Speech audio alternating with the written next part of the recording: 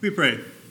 May the words of my mouth and the meditation of our hearts be acceptable in your sight, O Lord, our rock and our redeemer. Amen. Dear friends in Christ, when you don't get enough water, you confuse hunger and thirst. Then what happens? You eat when you don't need to. Well, what does that mean? You gain weight. When you don't get enough water, you get dizzy and anxious and tired. Your joints and your muscles ache. What does that mean? A bad life. So what's the point? We all need water. Lots and lots of water. We're in a series on the book of Exodus, and this week, we are in Exodus 17. So we're going to use the classic newspaper reporter's questions: who, what, where, why, how, and when. Who, what, where, why, how, and when? What's the point? We all need water. Lots and lots of water. So who? Well, the Israelites. The Israelites lived in Egypt near the Nile River for 430 years. Each generation probably said something like this: eating leeks and onions by the Nile, oh, what breath, but dining out in style. Even when the Israelites left Egypt, they still had no problem with water.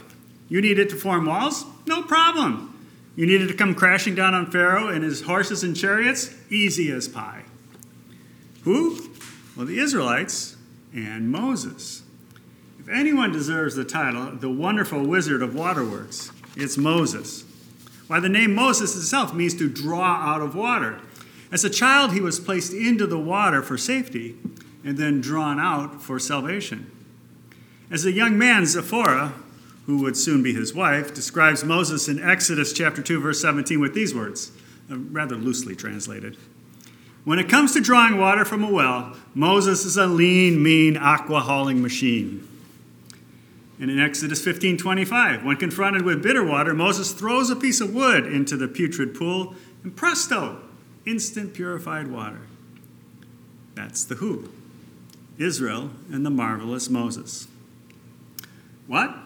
Well, Exodus 17:1, there was no water for the people to drink. Israel left Egypt in chapter 17, and now they've been in the desert for about a month. They've seen nothing but rocks, sand, and dirt. Rocks, sand, and dirt? All of you know what it means to feel like to have no water. Do we ever? There's emotional thirst. It hurts so bad, sometimes I think I'm eating glass. There's spiritual thirst. God, if you're so good, why do I hurt so bad? God, why do you seem so far away? God, do you even exist? And then there's relational thirst. When it comes to love, I've struck out 1 billion times. So Moses cried to the Lord, what shall I do with these people? They're almost ready to stone me. What do we do when we're overcome with thirst? Well, just like the Israelites, we want to stone people. We resort to rocks. Do you remember the scene from Forrest Gump when Jenny begins throwing rocks at her old household home? When Jenny runs out of rocks and falls on the ground, what does Forrest Gump say?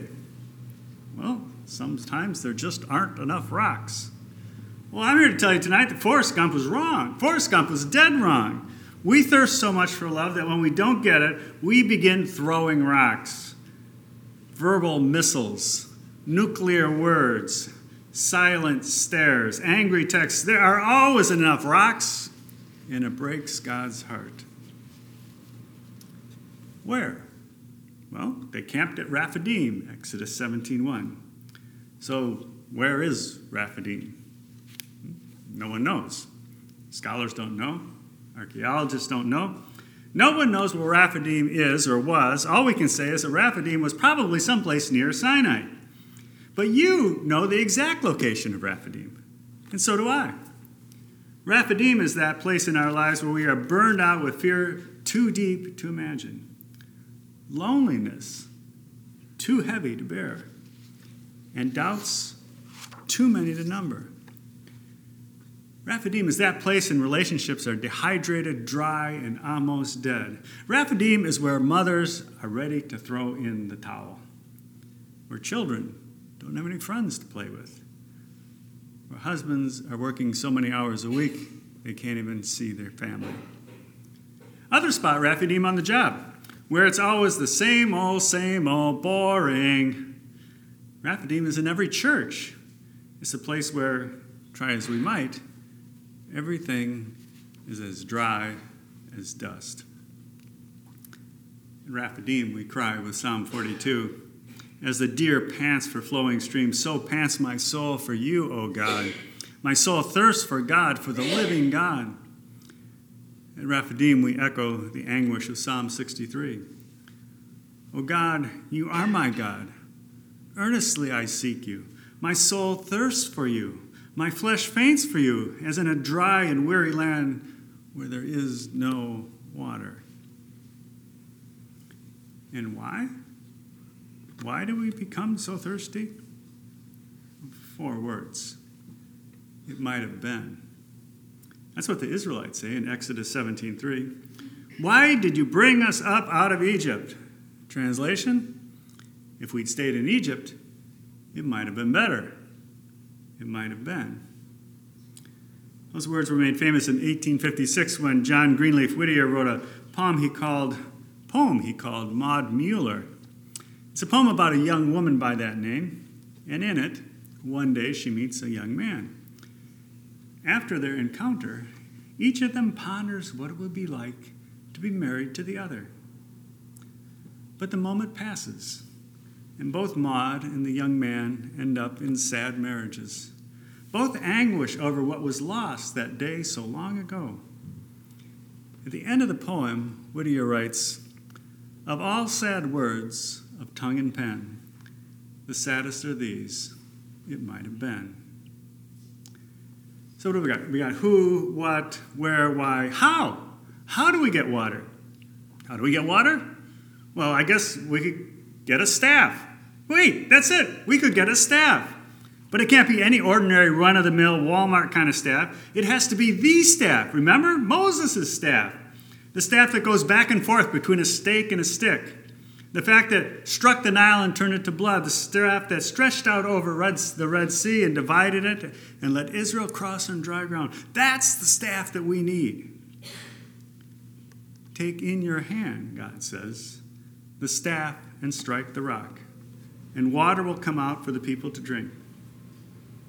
And Moses did, and water flowed, and the people drank.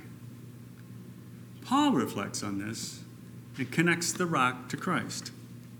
How so? Matthew 27:29. They put a staff in his right hand and knelt in front of him and mocked him. "Hail, King of the Jews," they said. They spit on him and took the staff and struck him on the head again and again. For Jesus, though, any old, ordinary, run-of-the-mill stick will do. Any stick that remotely looks anything like a king's scepter is just right.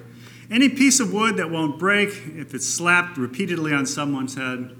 And make sure that piece of wood is carved to a point. A nice, sharp, pointed end.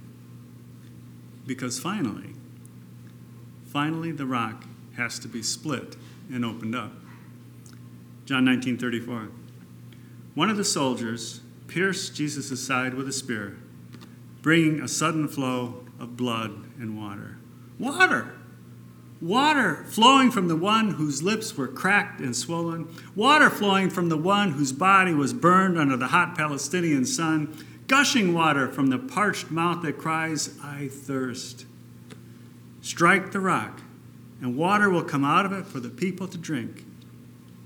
And they did, and it flowed, and we live. Isaiah describes God's soul-quenching love with these words. The burning sand will become a pool, the thirsty ground, bubbling springs. Ezekiel sees it as a river teeming with life. Wherever the river flows, everything will live. And Joel writes, a fountain will flow out of the Lord's house. When? We're missing when. When does the water flow? When does it come to me?